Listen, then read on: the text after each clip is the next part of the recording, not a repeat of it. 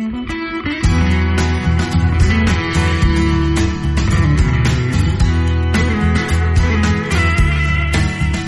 know, me and my wife, we were talking about this study, and I'm amazed, and I might have said this last week, but I'm amazed at how many familiar scriptures that I always quoted. And just subconsciously, you know, Paul wrote 2/3 of the New Testament, so I just automatically assumed a lot of this stuff came from Paul's writings. And I'm amazed on how many of these things that we quote around church come out of this little 5-chapter letter. It's absolutely incredible how much of God's Word out of this letter has stuck in the saints. And we hear it all the time, you know, and there's just wonderful little nuggets of truth all through this thing. And we managed to get through chapter 3 last week. And those of you that weren't with us, in a quick review, it was just, we were basically talking about, you know, verse 11 says, "For this is the message that we heard from the beginning, that we should love one another." And John compared, he took us back to the beginning with the story of Cain and Abel. And we learned that was our first murder of the Scripture, and it was a religious war. It was the first religious war in the Bible. And you know, people fighting over what they believe is not a new thing.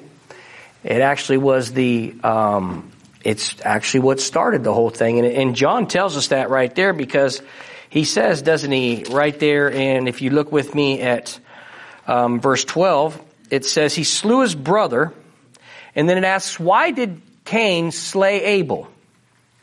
Because his own works were evil, and the works of his brothers were righteous. You see?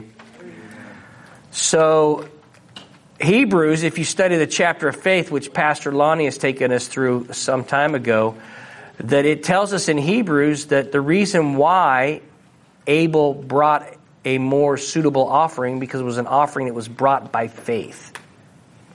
And the Bible says that faith pleases God. Amen? Faith is what God is looking for. God's not even looking for us to walk according to the commandments of the law. Although it says, if you love me, you'll keep my commandments. But what God is looking for, first of all, is he's looking for faith. And a man cannot please God unless he comes to God believing. Yes, brother? Yeah, I think he did. Abel did it and Cain didn't. Yep, Abel brought a blood sacrifice, and Cain brought fruits of his own hands, work of his hands. Amen? So, good stuff. So we got through that chapter, and we'll pick it up at chapter 4, verse 1. Chapter 4, verse 1 of 1 John.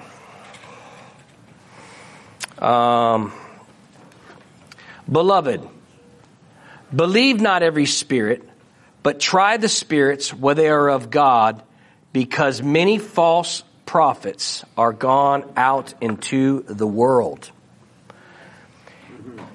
Hereby, or this is how, you know the Spirit of God. Every spirit that confesses that Jesus Christ is come in the flesh is of God. Amen. And every spirit that confesses not that Jesus Christ is come in the flesh is not of God. And this is that spirit of Antichrist, whereof ye have heard that it should come, and even now already is it in the world.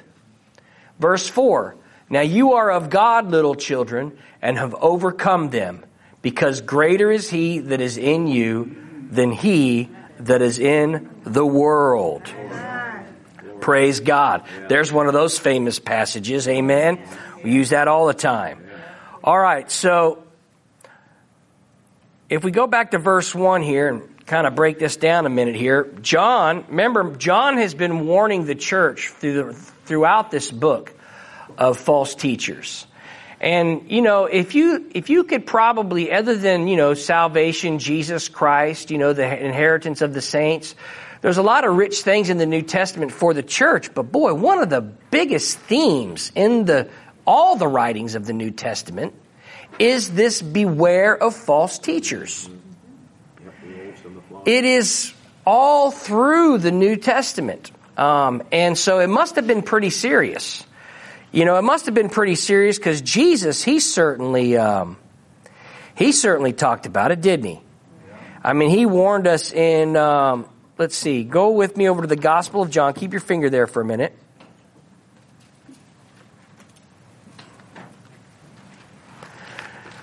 And go with me over, did I say John's Gospel? Matthew's Gospel, chapter 7.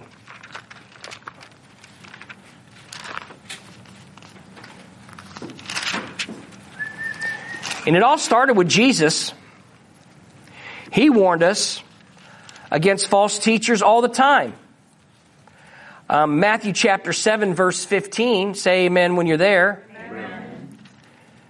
Matthew writes here, Jesus' words says, beware of false prophets, which come to you in sheep's clothing, but inwardly they are ravening wolves. You shall know them by their fruits. And then he asks a question. Do men gather grapes of thorns or figs of thistles? Even so, every good tree brings forth a good fruit, but a corrupt tree brings forth an evil fruit. And then he just continues to tell us how we will know these false prophets or false teachers. By their fruit. All right?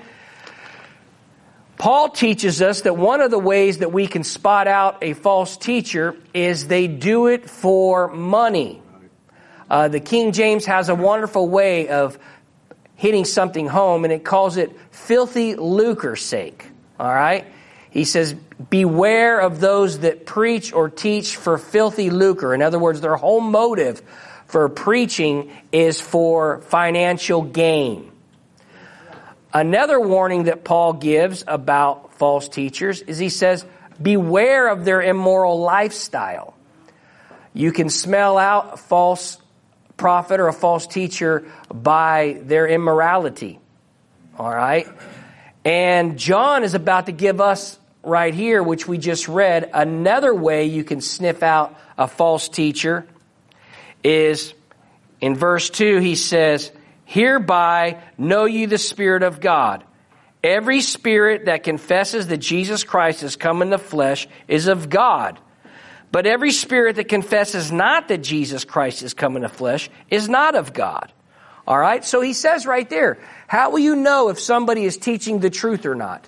Well, the first thing you can do is you can find out if they believe that Jesus Christ is God and has he come in the flesh. All right? Now remember what John's gospel said. John said, in the beginning was the what? Word. And the Word was God. And the Word was with God. And in the beginning, the Word put on what? Flesh. And dwelt among us. What was that flesh that he put on? Go with me over to Isaiah real fast. Keep your finger there, Isaiah.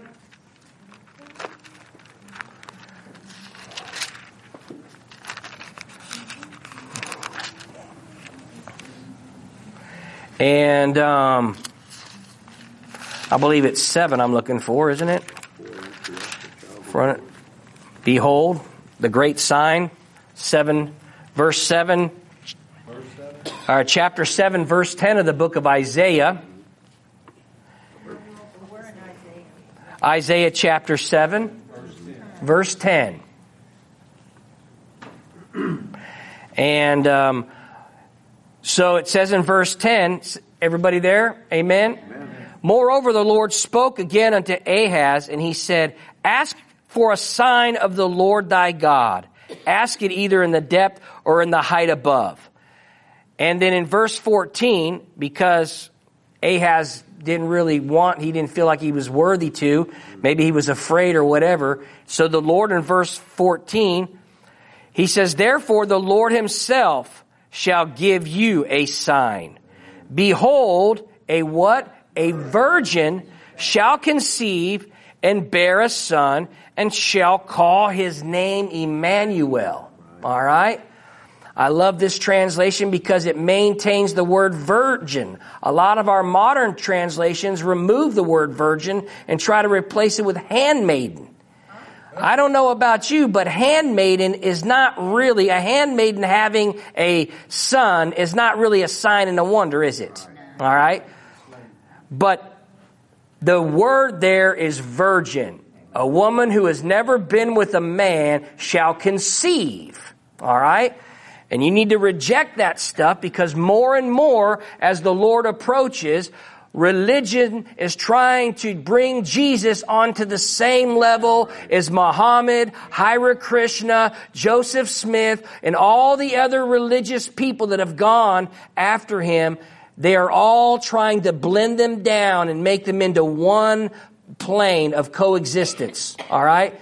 And the church of the Lord Jesus Christ must reject these teachings.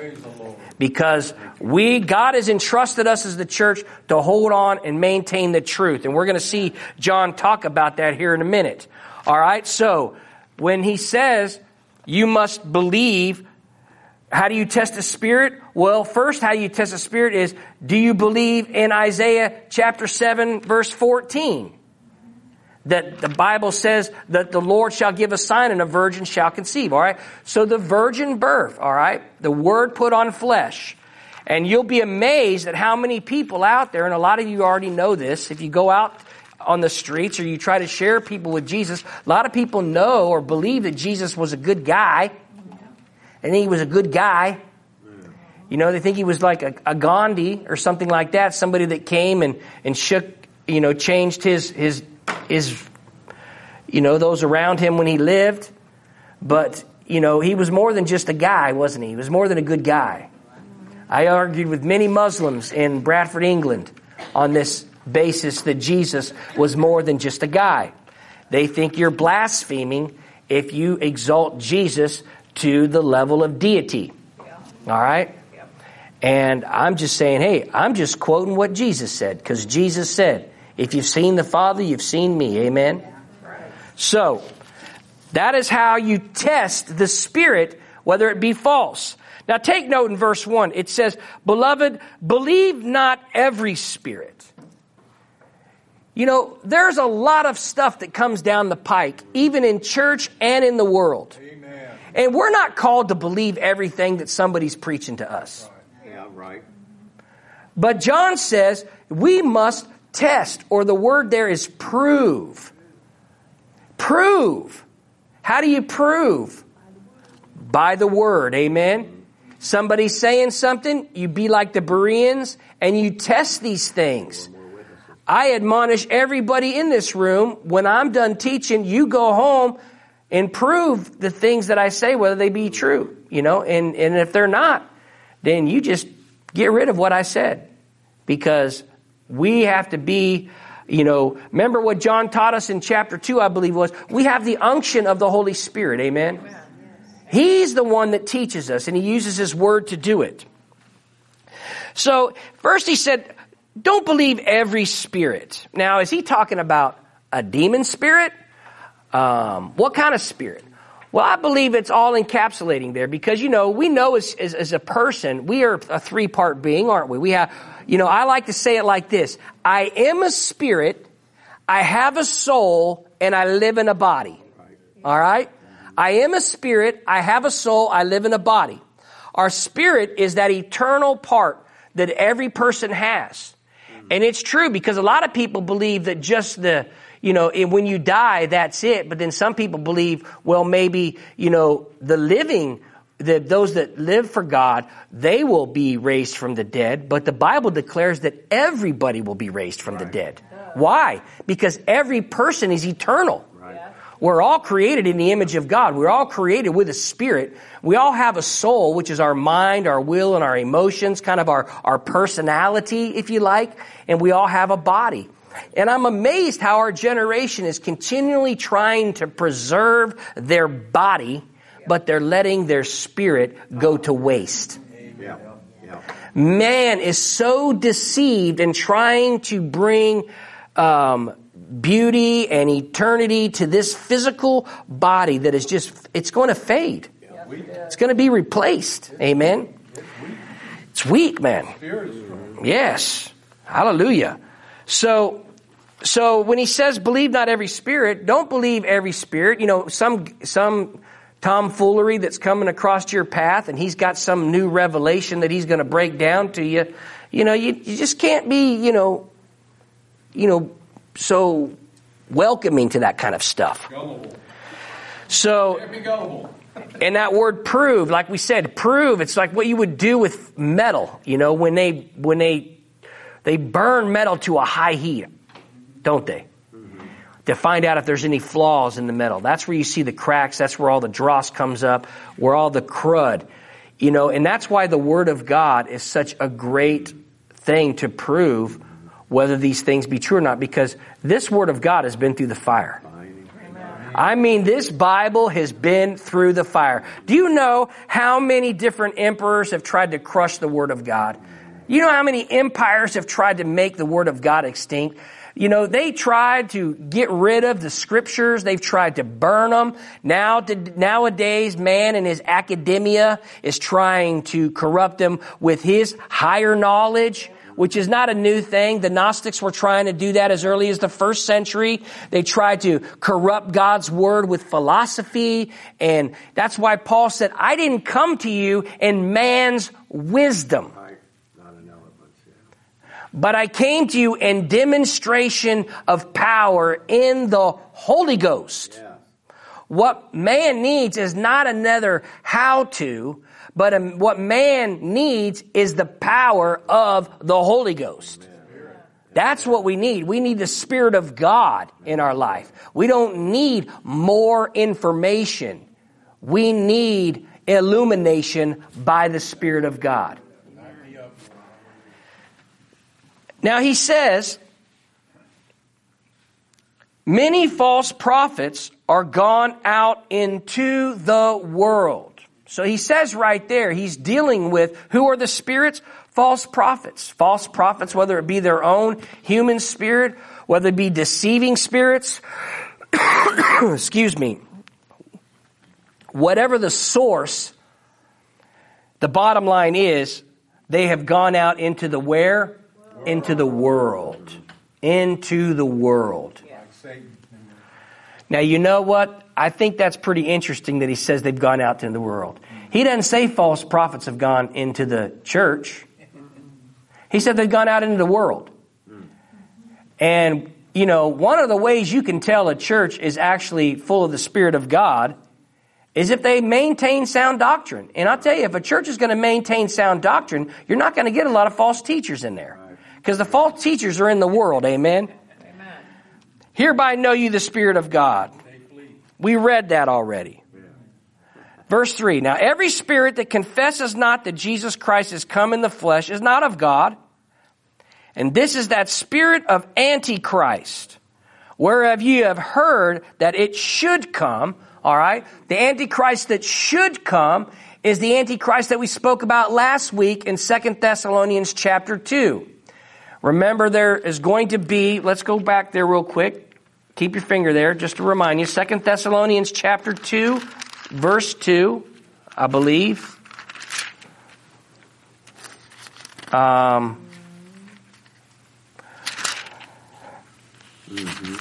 Let's go at verse 3. Verse 3 of chapter 2 of 2 Thessalonians. Say amen if you're there. So let no man deceive you by any means, for that day shall not come except there come a falling away first, and then the man of sin be revealed, that son of perdition.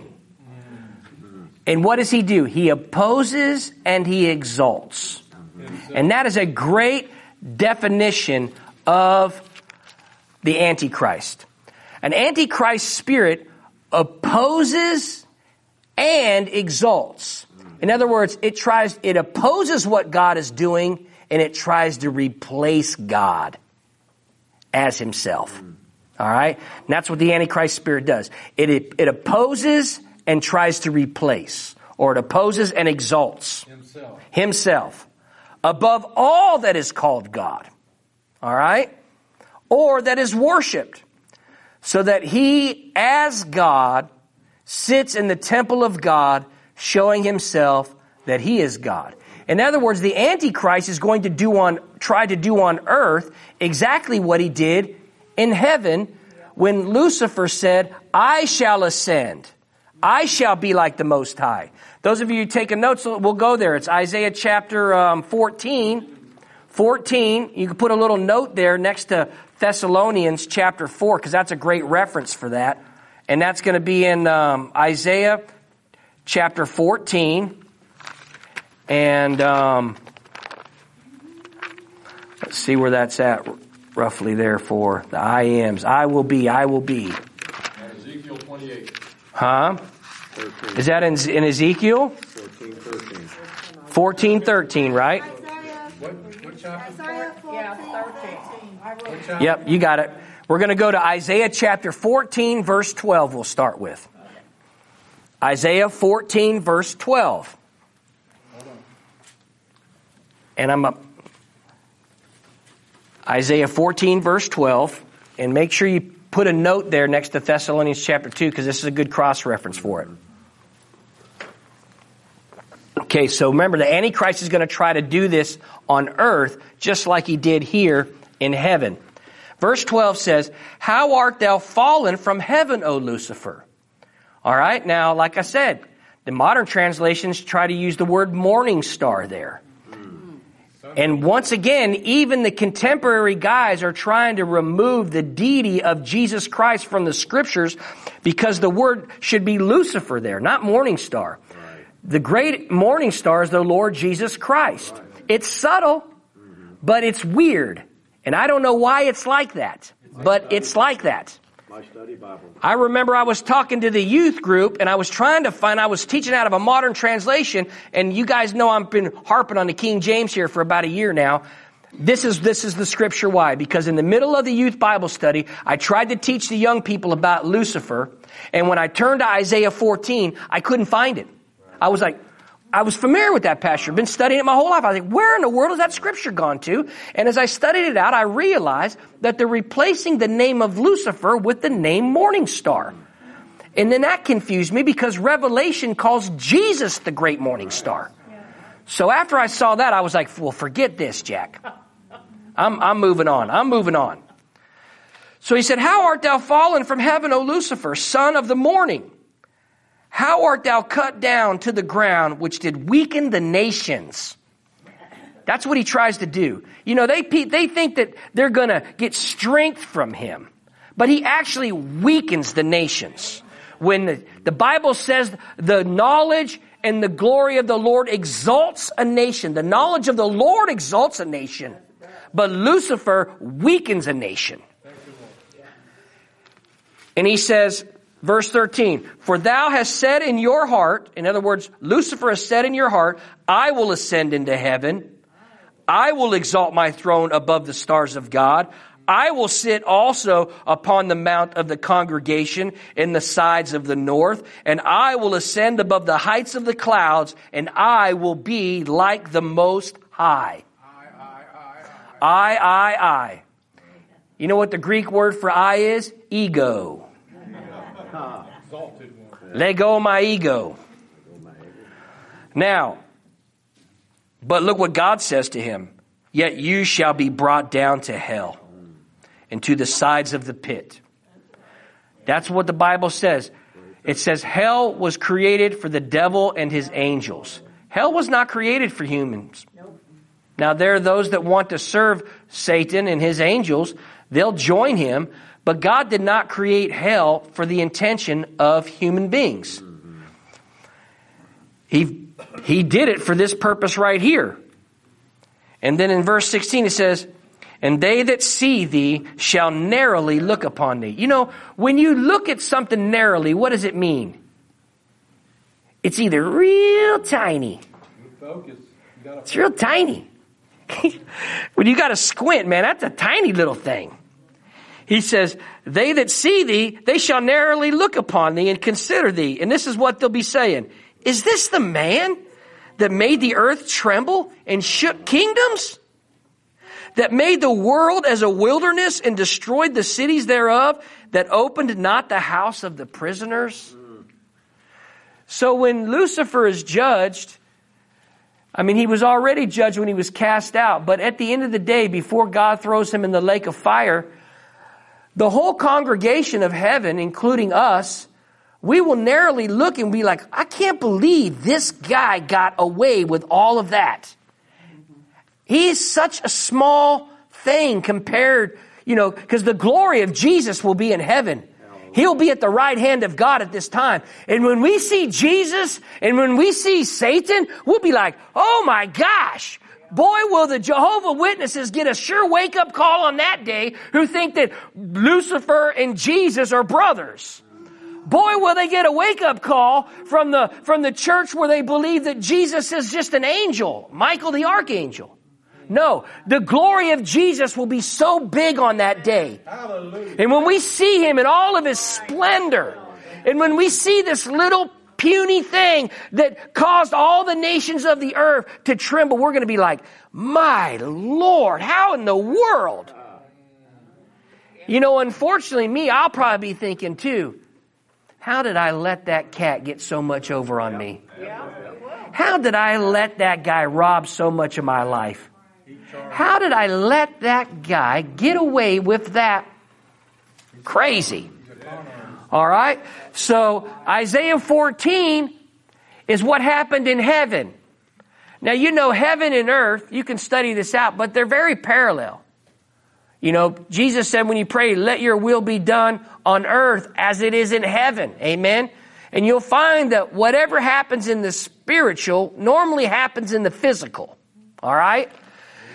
So in Thessalonians there of chapter 2, that's what we see. We see Satan, and we call him Satan now. Lucifer was his God-given name before the fall. Now we refer to him as Satan or that great dragon or just the devil. All right? Well, the devil is spirit, and but he's not omnipresent. Right. And he's not all omniscient. Or all-knowing, and he's not omnipotent or all-powerful. Those are characteristics of our God. Our God can be everywhere at the same time. Our God knows everything. And our God has power over everything. Every person, every demon, every angel, he has the power over it all. But Lucifer, he's not omniscient. He doesn't know everything, and he can't be everywhere at the same time. And I was saying this to somebody the other day, how can somebody in Mexico say, man, the devil has really beat me up today, and somebody over in Canada say, man, the devil really beat me up today? Well, the devil's not omnipresent. There's no way the devil can be attacking two Christians on two different continents at the same time. It's impossible. It's impossible. Now, it got real quiet when I said that. People don't like it when you try to take away their ability to talk to the devil a lot. Waiting for your explanation of that. My explanation is this. How many have ever gone to church and somebody came to you and said, oh man, boy, it's going to be a good day in church today. The devil really attacked me and my car broke down. Like I say, just reading the word, if the devil's only can be in one place at one time, I think he's got other higher assignments in the world than to take it out on my car as I'm coming to church. I'm a measly old nobody in the kingdom of God. I mean, I would think that he had bigger fish to fry than breaking my car down. You know what I mean? So, but what that is though, and me and my wife were talking about this too, is I think sometimes what we do is when we get born again, we take over into our Christian life now everything that we kind of grew up with thinking about or what we saw. Like there for a while, I literally thought when I first got saved that the devil was actually the king of hell because I watched a lot of Bugs Bunny. And when you were a bad person, you would go down to hell and there'd be flames and there'd be this guy in a red suit with a pitchfork. All right. And he was in charge. He was on a throne and he was like putting people, he was tormenting them. And for a while there, I always thought as a Christian that the devil was the ruler of hell until I read the Bible. And when you read the Bible, you realize a lot of different things. You realize the devil is actually not the king of hell. Hell was actually created for the devil. And when he goes there, he won't be ruling. He'll be suffering just like everybody else. You know? And I also realized that hell, when I read the Bible, how many say, oh man, that thing came out of the pit of hell. That's just straight from the pit of hell is that. You know, nothing has ever come from the pit of hell. Everything that goes, the pit of hell is the Roach Motel. You remember what the Roach Motel is? They check in, but they don't check out. Oh my goodness. Roaches check in, but they don't check out. Everything in hell went to hell. Yeah, it stays there. And it stays there, amen. It doesn't come out anywhere else. All right? Now, you might be thinking, well, hold on a second, Jeremy. What about Jesus? Didn't Jesus go down to hell? And didn't he come back out? Well, Jesus went down to Hades. I'm talking about Gehenna. Gehenna is the lake of fire. It's the place of everlasting torment. Nothing leaves there. Gehenna is the lake of fire. Hades is the place of what they call, it's divided into two chambers. Abraham's bosom. Jesus talked about that. And then we also have then Hades, which is the other part. Do you guys remember that story? Yeah. And we're a long ways from 1 John now, aren't we? Praise God. We're a long ways now. We're a long ways from there. But in a nutshell, because I've already started it and I've got to dig my way out of this hole. Before the resurrection, Hades existed into two compartments. There was Abraham's bosom and there was Hades or hell. Hell is translated Hades. All right. Gehenna is the lake of fire. Sometimes people call that hell. So Hades was divided into two chambers, a side for the righteous and a side for the wicked. Lazarus, when he went down, he was what? What was Lazarus? Abraham's bosom. He was in Abraham's bosom. Yeah. And then he saw the other guy, saw him. He was on the other side, right? He was on the wicked side. All right. So he could touch, he could see, he could feel, he was thirsty, he was all these things.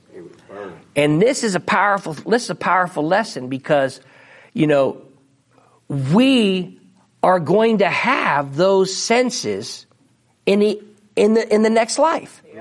This person, when he died, he also had conscience. He had concern. Because what did he say? He said, please go tell my brothers about this place. It's awful down here. If I'm going to suffer, I at least want to save my family from coming here. Right? And remember what they said. He said, man, even if someone was to be raised from the dead and go and tell him, they're not going to believe. He said, they have Moses and the prophets that have testified of these things their whole life. In other words, they've got the Bible. They've read it. They don't believe it. And if they don't believe the Bible, they're not going to believe if somebody comes back from the dead and says, I saw your brother in hell. He's telling you to repent. It's not going to work. Why? What does that tell me? That tells me that the Word of God is more powerful than somebody coming back from the dead and witnessing. Amen. The Bible is life. The Bible is alive. It's living. Hallelujah. And the church cannot continue to walk in signs and wonders. You know, the signs and wonders are for the unbeliever. And they're fun. I love them. I love the signs and wonders. But a born-again Christian must use the Word of God for their pathway. This must be the guiding post of our life. We go after signs and wonders because we want God to convert the unbeliever to His Word. Because when the unbeliever says, oh my gosh, did you see that person got healed? Yeah. Guess who did that? Jesus. Guess who Jesus is? He's the Word of God. You want to meet Him? Here He is. All right? And that's what miracles are for. But miracles will not make somebody repent. Believing the Word of God is what will make them repent. When they hear the gospel of the Lord Jesus Christ. So anyway, so we've got these two chambers. And so what happened was, it says when Jesus, when he was crucified, He took captivity captive. And so what that means is He went down to Hades. And He said to everybody in Abraham's bosom, you guys are here because you all were believing that Messiah would come. Well, guess what? Here I am. Come with me. I got some place to show you. Woo! And he took them all up into glory with the Father. Okay? And then now that compartment of Hades no longer exists. Why doesn't it no longer exist? Because Jesus has already been raised from the dead. Because Jesus has already been raised from the dead, the Bible says to be absent from the body is to be present with the Lord. So since Jesus has already been resurrected, when a person dies in Christ, they go straight up. They don't go down anymore. All right? Because now we're in the New Testament. The Abraham's bosom was all full of Old Testament saints. That's who was there. And Abraham, when he died, he went there. When Isaiah died, he went there. When David died, he went there. But when Jesus died, he went there and took them all and rose from the dead, praise God, and took them all to heaven with him. Amen. And when we die, we'll go and see David. We don't have to go down to Hades, Abraham's bosom, to see him, okay? So what is Hades now then? And I see some questions. I'll take some here in a minute. Hades now is a holding cell for the wicked. Anybody, well, don't raise your hand, but if you've ever been to jail, you know that they have what's called city jail. And city jail is the holding tank until you get your sentence from the judge, and then he either lets you free or he sends you to county jail. And if you're really bad, he sends you to federal jail. Amen? Well, Hades is kind of like the city jail, where it's like a holding place until God raises the dead. And when he raises the dead, the wicked will then be judged, and then they will be sent to federal prison, which the Bible calls the lake of fire, or Gehenna. All right? And that is the same pit that he's talking about right here in Isaiah 14. Praise God. Whew. All right, everybody take a deep breath. Well, the Bible clearly says that we don't war against flesh and blood, but against principalities, powers, and things like that. So there is a kingdom of darkness that does war against. And the word that Paul used there was a rank and file word. It was a military term. So there are, rank and files in different levels of darkness. Now they're not. There is a number. I'm sure there are. I don't know how many they are, but there is a fixed number, is what I can say. They don't reproduce, or those demons don't. They don't reproduce after themselves, and they don't keep going. So, but there are different levels, and I'm sure if someone is being resisted, we know that when Daniel was praying for the future of Israel, he was resisted. Things when the Christian believer is trying to do things for God, and they're trying to, especially when people's souls are at stake, I believe that there are demonic forces that try to hinder the believer. But I also believe there's a lot of things in our own life that hinder us, that sometimes mistakenly we try to blame on evil forces, all right? Because there's a lot of things that hinder us, whether it's just our own doubt, our own works of the flesh, the Bible calls them, So, there are different things that hinder us. Like, I'm a procrastinator. I am a huge procrastinator. All right? Well, I mean, I'm not proclaiming it. I'm not taking credit for it, but I'm just saying. But if I'm constantly being late somewhere because I think there's 75 minutes in an hour, it's not because I'm not late because I've got hindering forces from something demonic. I'm just a bad manager of time. And I need to probably get that under control. That's just habits of whatever lifestyle. Do you know what I'm saying? There are different things that I'm just saying that I think sometimes we create for ourselves that sometimes we try to blame on evil forces. All right? And I by no means want to discredit that we don't need to be sober and pray against these things, because Paul commands us to, absolutely. But I think they have to do more with, things of the kingdom. I believe in territorial spirits. We see that, Daniel dealt with that. There are just things that, the church has to break through on. But the biggest thing that we can do to break through any of this stuff, the most powerful thing we can do is not, now from what I read, okay, understand me here. I read the scriptures and I feel in my heart what the Bible's saying. And I feel as a Christian, we have more power over demonic forces is if we invoke the name of Jesus instead of invoking the name of Satan.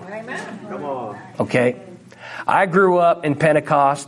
I grew up with grandmothers shouting at the devil for 60 minutes. Devil this, and I rebuke you, Satan, and da-da-da-da. And you know, a lot of times we're just talking about semantics. Okay? They're just praying. They're just doing what they know to do. What maybe they got brought up doing. But I'll tell you what, when I'm praying and we just start worshiping Jesus and we exalt His name and we're lifting up the name of Jesus, it changes things, man. It changes the atmosphere. And He has given us His name. So I prefer, and there'll be times where you need to cast the devil out of somebody. You know, we see Jesus, Satan come out, devil come out, you know. But a lot of times when you see Him doing that, you don't really see Him laboring a lot. No, you don't. He just basically says it and moves on. Yeah. You know, and so, you know, those are the things. So, but what I'm saying is here is when it comes to these kind of things, focusing on Jesus and the Holy Spirit is what we need to do. Because I believe a lot of times the enemy wants to take center attention, and he wants to take everybody's praise and attention off of Jesus. You know, you'll be in a church service and we're lifting up the name of Jesus and we're worshiping Jesus. Holy Spirit be glorified. And then all of a sudden somebody has a manifestation of the devil. And then what would it be like if the whole church then stopped worshiping the Lord, stopped praising the Holy Spirit, and then moved over to this person and started casting out the devil?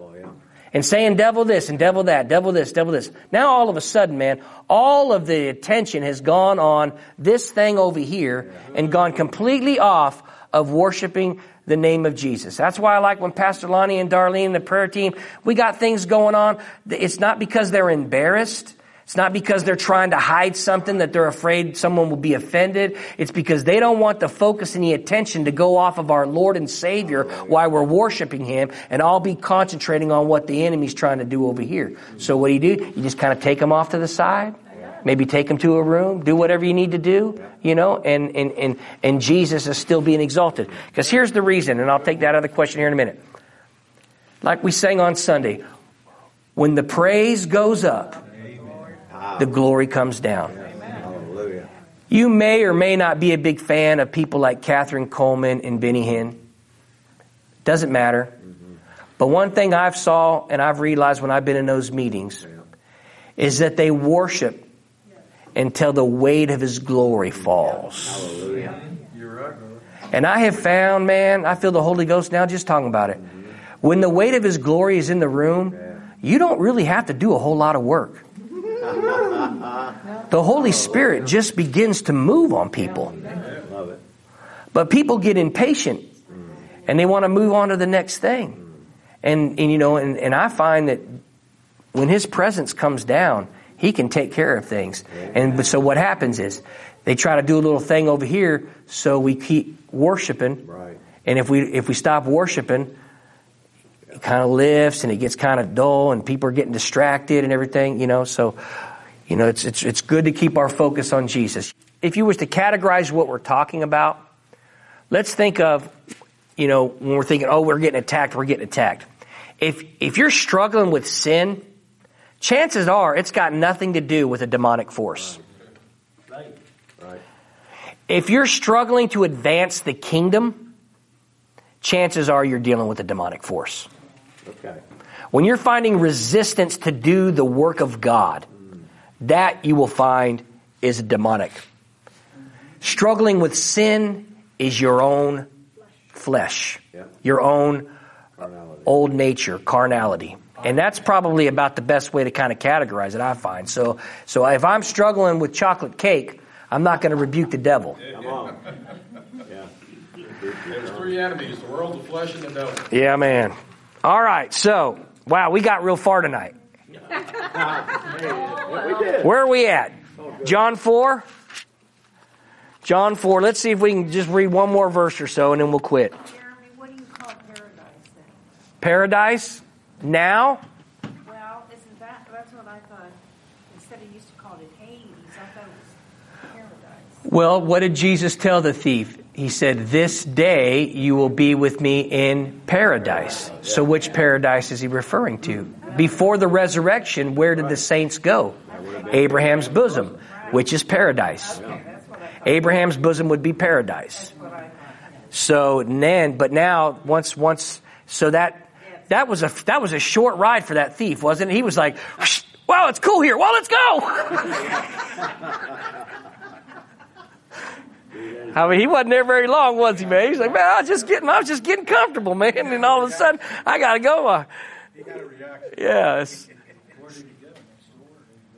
So he went up. So when he died, he went down to Abraham's bosom, to paradise. And then Jesus, he went down there and he rescued them all and brought them out. He took the keys. He took the keys of death. And you might, is it called the grave? Is that Sheol? Sheol was the grave. All right. So he defeated that. Praise God. All right. So now then he says here, and I like this. Remember now, what is the subject matter in the first couple of verses here? He's warning them of what? False prophets, right? And he says, Antichrist. That's how we got there. That's right. We were talking about Antichrist. So he says Antichrist. Now it says, whereof you have heard that it should come. Now we've established that. That's the Antichrist that will come to set himself up in the kingdom or in the temple, just like Lucifer did up in the temple in heaven. All right. But then he says, and even now already is it in the world. Okay. So there's the Antichrist and there's the spirit of Antichrist. So in the world, as we know it, there are still forces that want to oppose and exalt itself above God. We see the Antichrist spirit in our education. We see the Antichrist spirit in our entertainment, in our media, in our governments. So there's an Antichrist spirit, and what is that? It does not want to humble itself before God. It wants to exalt itself above God, and it wants to replace God. All right? Can that happen in the congregations in the church? What's that? Can that happen in the church? Can this happen in the church? I believe that, there are some, if it's not a good church with good leadership, and you can see sometimes where, people revolt and, and do other things and stuff. And, and I've talked about that before when we were in Titus. That's why Paul told Titus, when you go to a city, the first thing he said you need to do is you need to appoint elders. And, and so, Paul from the beginning was all about leadership. And the main thing, the job of the leadership is of the people who are elders is to contend for the doctrine of the apostles.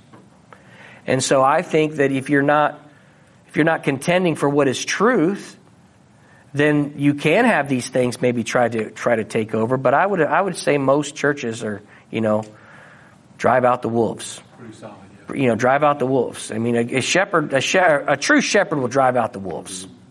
All right. He will drive them out. Look at verse 4 now. So we're talking about false prophets. And then he says, you are of God, little children, and you have overcome them. Because greater is he that is in you than he that is in the world. So who's the subject matter there? You are of God, little children, and you have overcome them. Overcome who? The Antichrist spirit. The Antichrist spirits in the world or the false prophets. You are of God and you've overcome the false prophets because greater is he, which is the Holy Spirit. All right. Capital H. Greater is he that is in you than who? Than he that is in the world. Yeah. Now the he that is in the world is talking about the false prophets. Yeah. In other words, we don't have to go around worrying about who's going to deceive us? Oh gosh, they're going to deceive us. Better beware. You see guys like this all the time on YouTube and stuff, always trying to cut down everything that's, all the different ministries in church. You ran into those guys on YouTube. I mean, they're tearing down everybody from Joel Osteen to Hillsong to First Baptist of Alabama. I mean, it doesn't matter who you like or who you don't like. If you go on YouTube, chances are you can find somebody pulling them down, rebuking them. You know, there used to be this guy out in California, man.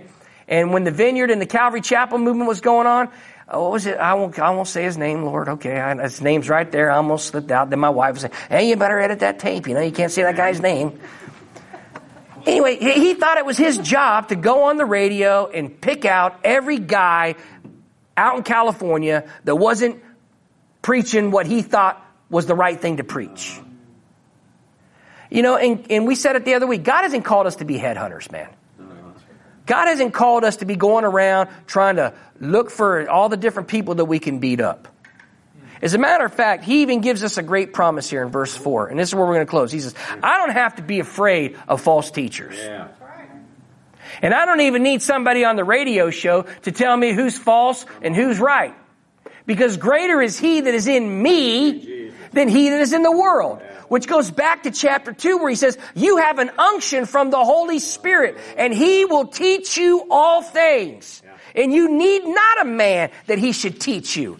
Put a reference right there. So verse 4, and then tie that in to chapter 2, verse 20. 1 John chapter 2, verse 20. It says, but you have an unction from the Holy One, and you know all things. So the key to not being deceived as a believer is to be full of the Holy Spirit. Yeah. And the Holy Spirit will say, that guy is a clown. Don't listen to him. And you don't need to go and start a radio show saying, hey, you know, I was sitting with the Holy Spirit today and he said that so-and-so, Bob Jones over there, Mr. Thomas, they're a bunch of clowns and you should stop listening to them. That's what he told me. That's not what he's doing it for. He's doing it, we have it so that we can be led into all truth. Amen? Amen. It's a very personal guidance from the Holy Spirit. So he says, greater is he that is in you than he that is in the world. Now the subject matter there, what did he say in verse 1? Prophets are gone into the what? Into the world. So who's in the world? The false prophets. But greater is he that is in you than them false prophets that have gone into the world.